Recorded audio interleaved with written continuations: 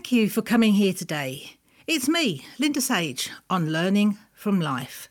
One thing I can promise you, there'll be people to meet over the airways here you'll never forget. Some as long as you live. Let's just say most have had what could be termed as an interest in life. It's not what happens, it's how you deal with it. And one line from any of them could change the way you deal with things forever. They'll be landing from all parts of the planet, all ages, backgrounds and experiences. Telling the truth of how it was and how they manage things may just help you miss a rock or two along your road too. Hi and welcome. Thank you for joining me. And I always have great guests. I'm so lucky. And this week is no different. This gentleman has got so many different hats. We could be here talking for a week. So he's actually head of physics and enrichment extracurricular activities at the moment in Fyling Hall School in Robin Hood Bay, which, if you're not in England, that is in the northeast coast of England. So if you follow the coastline up on the map, it's up there on the right-hand side. He's also run his own design and publishing businesses. He's been a director of many multimedia companies, spoken at loads of events around the world, and he's had lots of topics such as innovation and creativity. He's written numerous books, not just fiction books, but a GCSE Physics textbook. That's way beyond me. Don't know anything about physics. And he's also a songwriter as well. So there's lots of things. But during this pandemic episode that we've been happening, he's really created something unique for his school. He's got online assemblies, but what he's done is he's made it into a talk show, and he's had so many different guests in. But what they've done is they've taken the initial conversation from the chat show and then they put it into curricular activities as well. So it has been absolutely fascinating. So, of course, this wonderful person is Ayd Instone. Thank you for joining me. Oh, thanks for having me, Linda. Yeah, especially since I had you on my show, innit? So I couldn't turn you down. Yeah. So yeah, it's nice to change seats now and again. So, well, I don't know quite where to start with because you have so many things that you've done and you've been. So let's just perhaps start with a little bit, who is Ayd? What about your name, actually? Let's just start with name because that's quite an unusual name. Any history behind that one? Well, much to the annoyance of my family, I invented it because, my surname is Instone. It's a rare enough surname, but yeah, so it's supposed to be Adrian, but I didn't really like it. But I was a fan of various bands from the 60s, and Pink Floyd is one of them, and the leader of Pink Floyd is Sid, and it was spelt S-Y-D, and I just thought, oh, that's really cool, So I thought, I can't call myself Sid because it's not my name, is it? But but people short Adrian to Aid, but they spell it A-D-E, which is really boring, isn't it? But I thought, well, phonetically, A-Y-D is Aid, isn't it? It sounds, It's the same name, but it's spelled differently, and it's homage to Sid. So that was the reason. Oh, that's fantastic. So you've actually invented yourself. Sort of, yeah, I suppose. Yeah. So it seems like it's been a long journey becoming head of physics. So where did that journey actually start? I don't know. I think of things as journeys. I think of things as can I do something I like doing? So can I create stuff? And so the theme the theme of what I talk about, what I do, what I try to tell the kids about is about being creative and doing what you love doing. And I like making things, and that could be physically making something, or it could be making some art, like you mentioned, music. So I started writing songs when I was 15 and recording them and doing my band and illustrations and stuff like that. And I've written short stories and stuff. So I like creating stuff that you could regard as art. But what I've discovered, I think, over time is there's something else going on. So at university I did physics, and then I got involved in the student newspaper, it was a newspaper, but I turned it into a magazine. So I got voted in to be the communications officer at Oxford Brookes University. So it meant that I was making this magazine every 4 weeks, and and so yeah, the answer to your question starts there, because I thought, how can I make this newspaper that 8 people wrote in it and 8 people read it? And I thought, how can I make this more useful, more interesting and a wider readership and more people involved? So I went on a campaign of getting people involved in it. So we ended up having the most student contributors on any student magazine in the country. So we had between 30 and 60 people contributing every month. And the magazine went from 8 pages to 30, 40 pages. And I got people, trying to get people involved in all sorts of things. So like obvious stuff like film reviews and pop reviews, and but writing poetry and doing illustrations and comic strips and insight into all like university life. So having loads of people get involved in the thing. So what I realised, I didn't realise at the time that's what I was doing. You see, what it was really about was I was allowing people to do what they wanted to do. Do you see what I mean? So so I was doing what I wanted to do, but I was enabling other people to do what they wanted to do. And I think there's something in that. It's not just about sitting back and doing, not just simply doing your own thing and then hoping people will like it. That's one thing, but contributing in such a way that other people can contribute too. So there's something in there. I can't, there's probably a name for it. I don't know.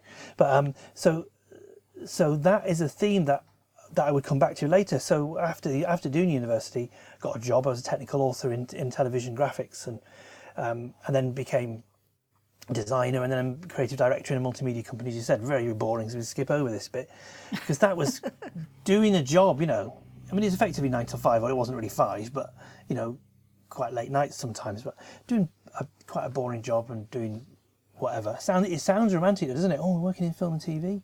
Yeah. But no, not really. But what about, I learned loads of stuff about how to run business and how to do and what I wanted to do. And I ended up starting my own business, which was starting off a design business, then became publishing.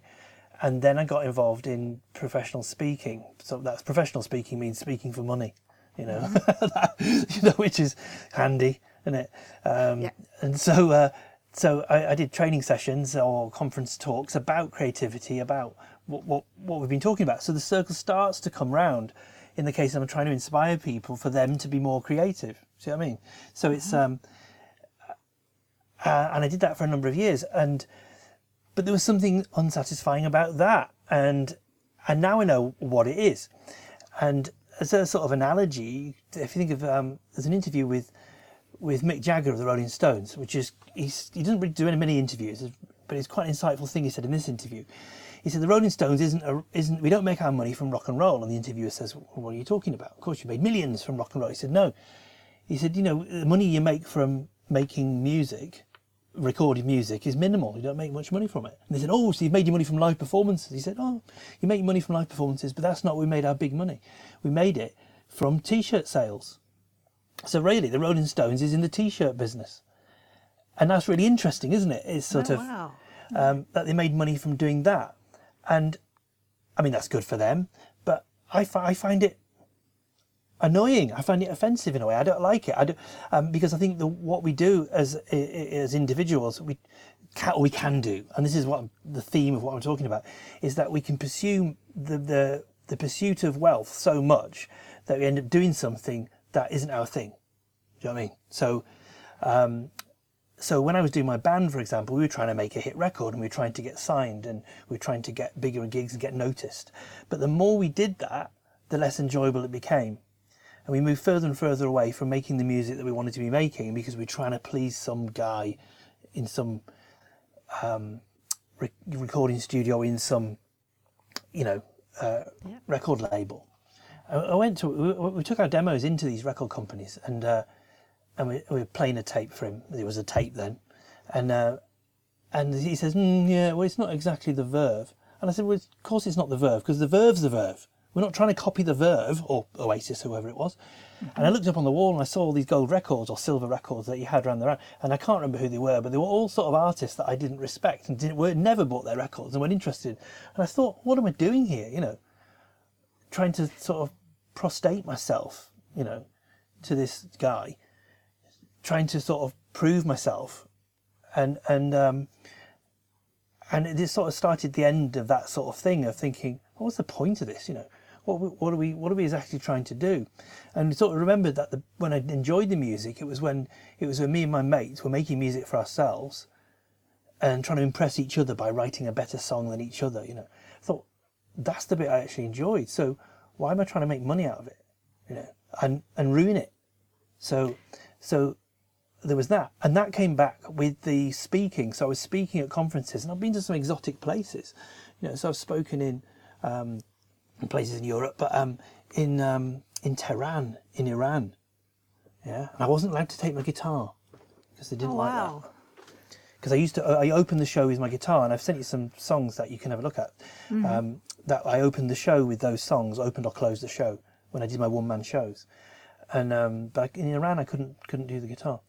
And in Nigeria, in Lagos, which was scary, and a few other places, doing big conferences for companies with thousands in the audience and stuff like that. But what I found there was I was always doing the same show, because you're doing a show. If you're doing a show for some big company, big pharmaceutical company or something, like I did in Geneva, and you're going to put your best stuff in. So I'm doing my best song, my best anecdotes, my best training material, my best stories. All the best stuff, the greatest hits. And after a while I thought, it's boring, isn't it? Doing the same thing, doing the same show, the same stories, the same jokes, the same songs, And I found it ended up being quite dull. I thought, what's the point of this? It wasn't making that much money, making some money from it. And somebody said, you should do something different, do something else. And I was like, what? And it was ages ago, somebody suggested, you can probably be a good teacher, you should do that. I said, what would I do that for? And then a year after that, I thought about it and sort of thought about it and researched it a bit and found out how it actually would work. And I thought, hang on, this would work, wouldn't it? Because I can do the thing that I was doing when I was doing the magazine, getting people involved, getting people to be their best, inspiring other people, as in this case it would be students, children.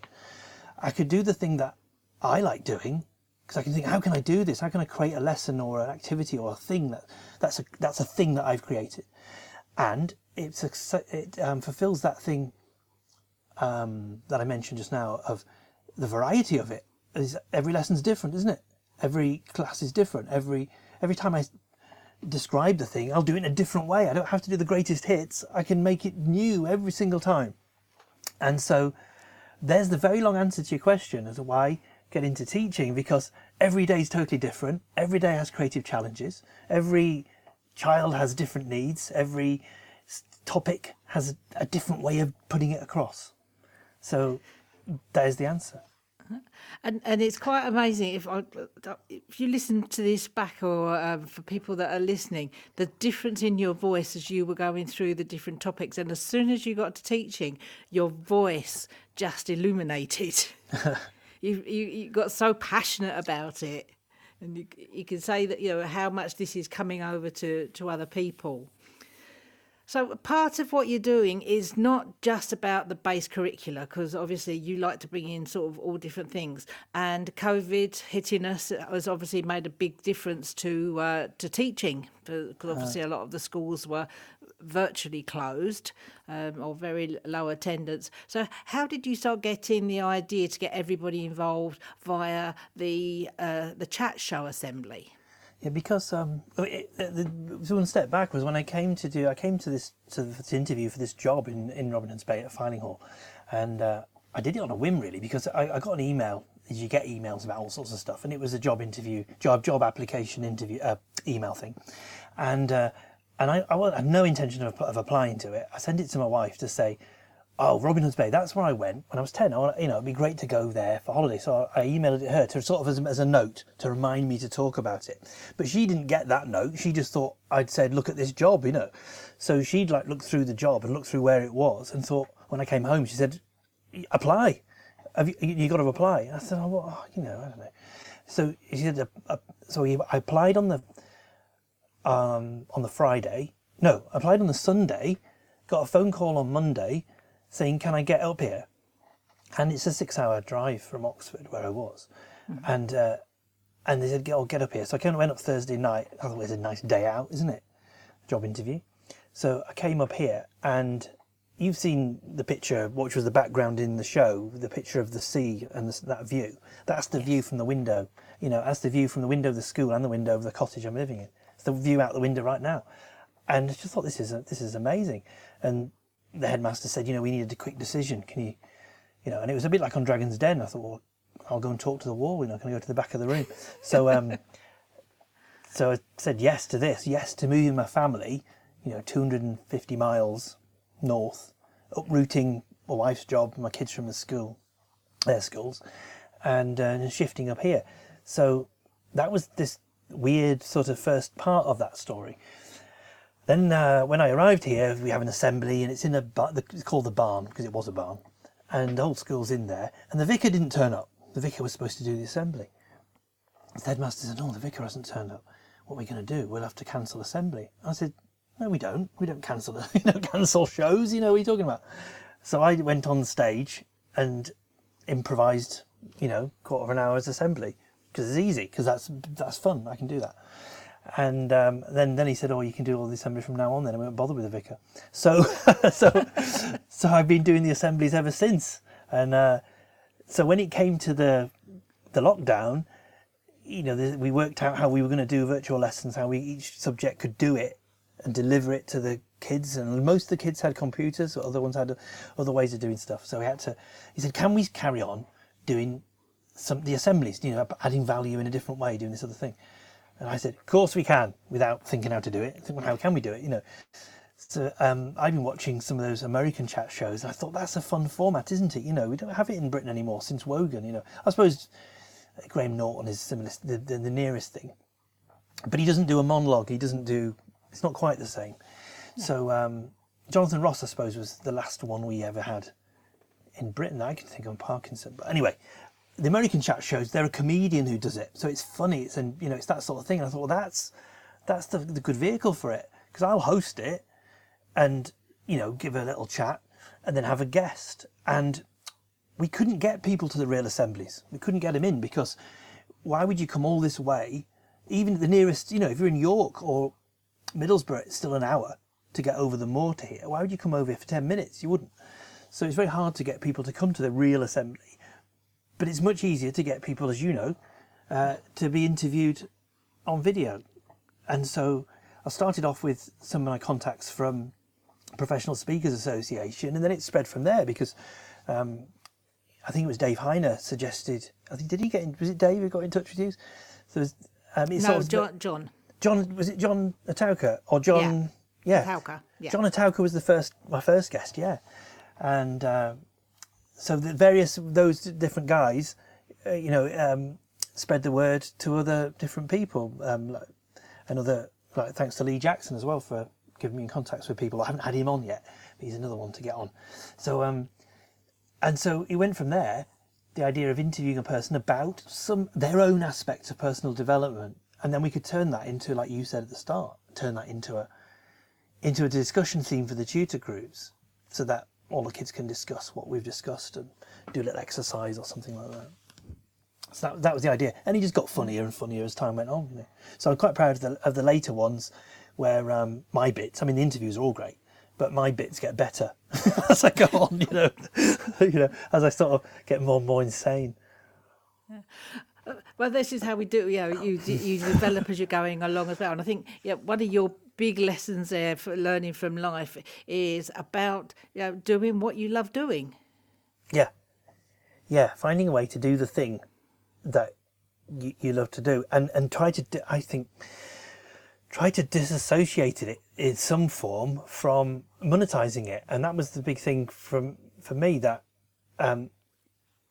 there might be a way of monetizing it, but if you go for the people will disagree with me, but if you go for the money, it's like when I was doing the band, for example, is that what did I spend my time doing? Was it writing songs and recording, performing with my mates? No, it was contacting bookers and agents and record people. It was sending out stuff in the post. It was putting stuff in things in envelopes.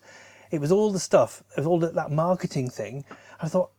And I became good at marketing. I mean, my business was marketing for a bit. But marketing, if you love marketing, then brilliant. That's the thing, isn't it? But I didn't want to be doing the marketing. I wanted to be doing the thing. And I think this is the entrepreneur trap in a way, isn't it? We talked about, we know all entrepreneurs talk about this, that, you know, you love hairdressing, so you open a hairdressing salon, and you find that you're not hairdressing anymore, you're managing other hairdressers. Yes. Now, if that's what you want to do, that is brilliant. If you wanted to be the hairdressing entrepreneur, the manager, that is brilliant. And I'm not taking anything away from that. But if you love doing the art type of thing, how are you going to do it? And I think that's where your creativity's got to come in. So it might be that you can't, like I'm saying, like, I can't get a record deal, so I can't be a multi-million selling recording artist. But it didn't stop me from still writing the songs and still performing them, because I performed them in my shows and I've performed them in assemblies. So the bit I love doing, I can still do, but that little bit isn't monetized. Do you see what I mean? Yeah, and let's just go back to your songs for a while, because the songs are not just like commercial songs, are they? They've all got a meaning to the songs. Yeah, because that was the idea that you know, it was a conference about innovation, so the song's about innovation, you know. So and sometimes I wrote a song for the actual event that was on. Not those particular ones; those are sort of generic ones that you've got there. You know, they're about creativity, about innovation, or about some aspect of it. And you know, I could have gone down the route. Somebody suggested, "Oh, if you write songs like that, couldn't you go down the route of writing songs for any purpose? You know, write a song for Marmite, you know, or something, I don't know." And again, I thought, hang on a minute, that's not how I do it, is it? That's not what I like about it. That would be forcing it down a commercial route that would turn it into something horrible, you know, doing cat jingles. It's not my thing. Some people love doing cat jingles. They can do cat jingles. I didn't want to do that, so that's fine. So the teaching has allowed me to do that. So I'm getting paid, but I can do the things I like to doing. And that's the difference. So the songs fit in with the show. The songs fit in with I can do those songs in assembly because they're meaningful. Me standing up and singing just any old song in assembly isn't really. I don't want to do it because it's not for me to do. It's not for me to show off. That's not the point. Yeah. The point is to either say, look, you can do this too, or have a think about this message, and I'm putting it in a song, so it'll give you a different way of thinking about it, or you know, or whatever, you know. So it's sort of the everything I do. We try to think what's the benefit of this to the kids. You know, that's it. And of course now we have the kids on school holidays. So obviously this is a time for teachers just to put their feet up and lay back and do nothing else, isn't it? Partly, but it's sort of there is sort of that thing that you can ask any teacher. You're thinking, right, what am I going to do next? You know, so I'm writing a book. I'm trying to write another book about learning, about teaching and learning, about how to learn science in particular. But you know, metacognition is the learning about learning. So I'm interested in that sort of the concept of teaching. So I'm researching that. So I think a lot of teachers would, well, some just sit on the beach, yeah, I know, but I'd be like thinking, what can I do differently? What can I do better? So I'm thinking, I hate my whiteboard, it's rubbish. I want to get a better whiteboard that, you know, is a glass one any good, you know? And I'm thinking we might be virtual when we come back. How could I broadcast lessons? And if some kids can't get in, how can I broadcast that better to them live? Is that possible? You know, so we're thinking through all the sort of techniques like that. And I'm trying to line up interviewees for the next round of the early show, you know, so I'm always thinking about it, and I think quite a lot of teachers are in some form. I know a lot of them go in during summer and redecorate the room and stuff like that, you know, and plan the curriculum for next terms and, you know, that sort of thing.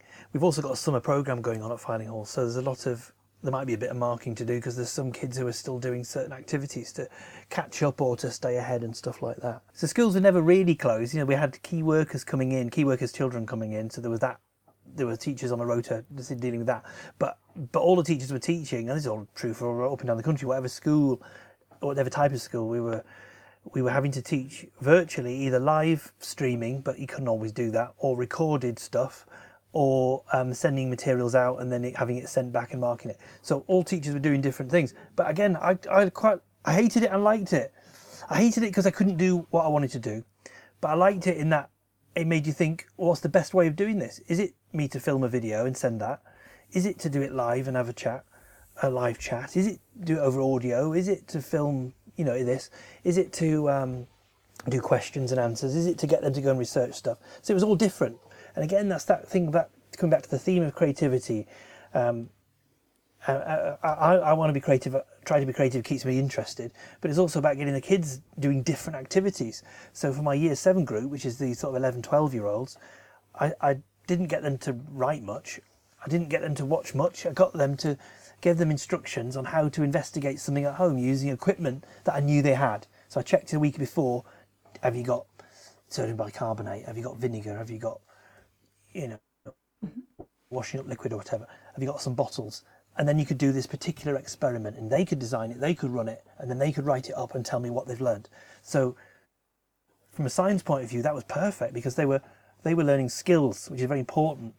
And it highlights that idea that education isn't really, and shouldn't really be about facts. It shouldn't be about learning facts and turning yourself into an encyclopedia and then being tested on facts. It should be skills and knowledge around concepts, so that you can an understanding of things. Mm-hmm. So that's what science is. It's about understanding the world so that you can solve problems. That's what it's about. It's not trying to remember what such a thing is or how to spell it. That's part of it, but that's what it can't all be. That it's got to be, learning has got to be about that enrichment part of, you've got to be able to understand and be able to solve things yourself and make things yourself and use your skills yourself. And talk about solving problems. I'm aware that we could talk for so long, and time always gets the better of us. But just coming up and the idea of going back to school with the new term in September, do you think things are going to be back to normal, or do you think they're going to be different again? It's not going to be normal, is it? I don't think it can be. I think if you sort of try to read between the lines of, there's a virus out there, there's no vaccine. Even if there is a vaccine, it's still not going to be quite normal. I don't think it's not going to be normal for a very long time, if ever. So we have to adapt and improve. We have to think of how we can work with what we got. So I think a lot of schools are having one-way systems. We're quite small, so we're going to have timings of when people move around. We'd have to have groups in bubbles, but we're lucky as a small school. So our bubbles of kids who will be together might be the whole school as one bubble. I don't know yet. And we've got to protect the staff, the teachers, the support staff, all the people who are more vulnerable than the children. Children might be carriers, but they might not get ill. So we've got to be aware and with all that. So I think there's going to be various systems in place. There's going to be structures that we might not like, that we'll have to put up with and work around. But again, if your raison d'etre is to be creative, then any challenge is a joy, isn't it? And it's how can we solve this? Well, how can we get around this? How can I do what I want to do with these challenges? And so it shouldn't be something to be fearful of. Challenges are there, rules are there, or problems are there to be solved. Otherwise, it's not a game, is it? I mean, if you said, let's play football, but we're not going to have any rules, we're not going to have any goals, well, we're going to make the goals a random size, or the pitch can be random size, a random amount of players, you don't have to use a ball, you can use a flamingo or something. It's not going to be a game, is it? It's just going to be a mess. And a lot of our creativity is hampered by us not realising that the things that limit us can actually work for us and make us be more creative, more innovative. Those challenges can make us strive forward and do better than we would have done if it was all too easy. Very true. Very good words there. So all kids at school with their teachers want to know a secret. So come on, Ayd, tell us something that none of your kids know. Let us into a secret. About what? About you. Something that nobody knows. I don't know. I thought you'd totally transparent. I don't think there's I don't hide anything, so I can't think of anything particularly secretive. But the ones that I torment kids with, at the start of term, where especially if I've got a younger group or a new group that hasn't seen me before, and we do the sort of 2 truths and a lie games as to find out who each other are, then I put that type of thing in there, and the one is that some of the kids might spot that some of the clothes I use are are part of Doctor Who costumes, so, the scarf's pretty obvious. The scarf's on the back of my door. I only wear that when it's very cold. But, my jacket that I wear in the early show, that's a Doctor Who jacket. That's Peter Capaldi's jacket. It's not his jacket. It's an identical one. I've stolen his jacket, and I've got a Matt Smith jacket that I wear. That's the previous Doctor Who. And so I wear a lot of items of clothing that are from Doctor Who, and some of the kids know it and some don't know it, and that's quite fun. But I played Doctor Who in a stage production 20 years ago, and I didn't know this that it was a stage production. There've only been a few stage productions. It was authorised by the BBC. We got the permission to do it from the BBC, and so technically I am a Doctor Who. Technically I'm a stage Doctor Who. So.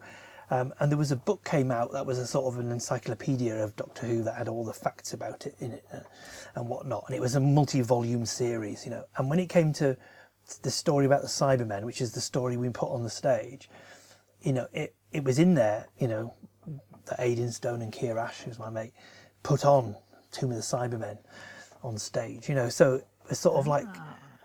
in very, very small claim to fame, isn't it? But it's in there in Doctor Who lore.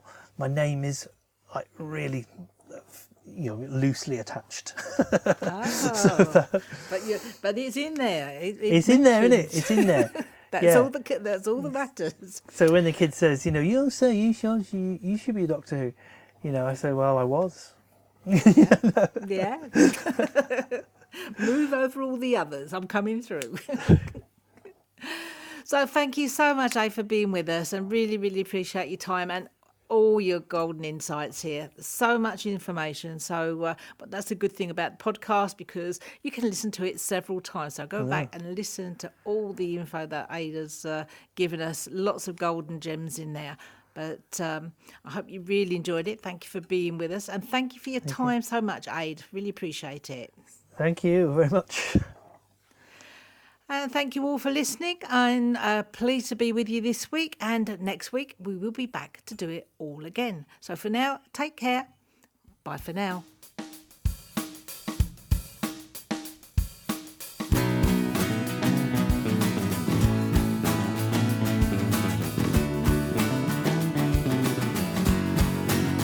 What if you were brave? What if you took flight? What if after trying hard you got it right? What if you had time? What if you had cash? What if you could find that inspiring lightning flash and see, realize as your dreams came back to life before your eyes? What would we see? What would we find? With opportunity laid out before your mind. What if you had hope? What if you were great? What if you found a way to escape a certain fate? What if you had skill? What if you went wild? What if you still had the imagination of a child? What if we could? What if we all could? We should. Thank you for listening. This podcast was recorded in conjunction with the Chapel FM Art Centre and East Leeds FM radio station. For more information about them and all the good work that they do is www.elfm.co.uk. And to know more about what Linda Sage is doing, her website is www.lindasage.com. Also on all the other social medias.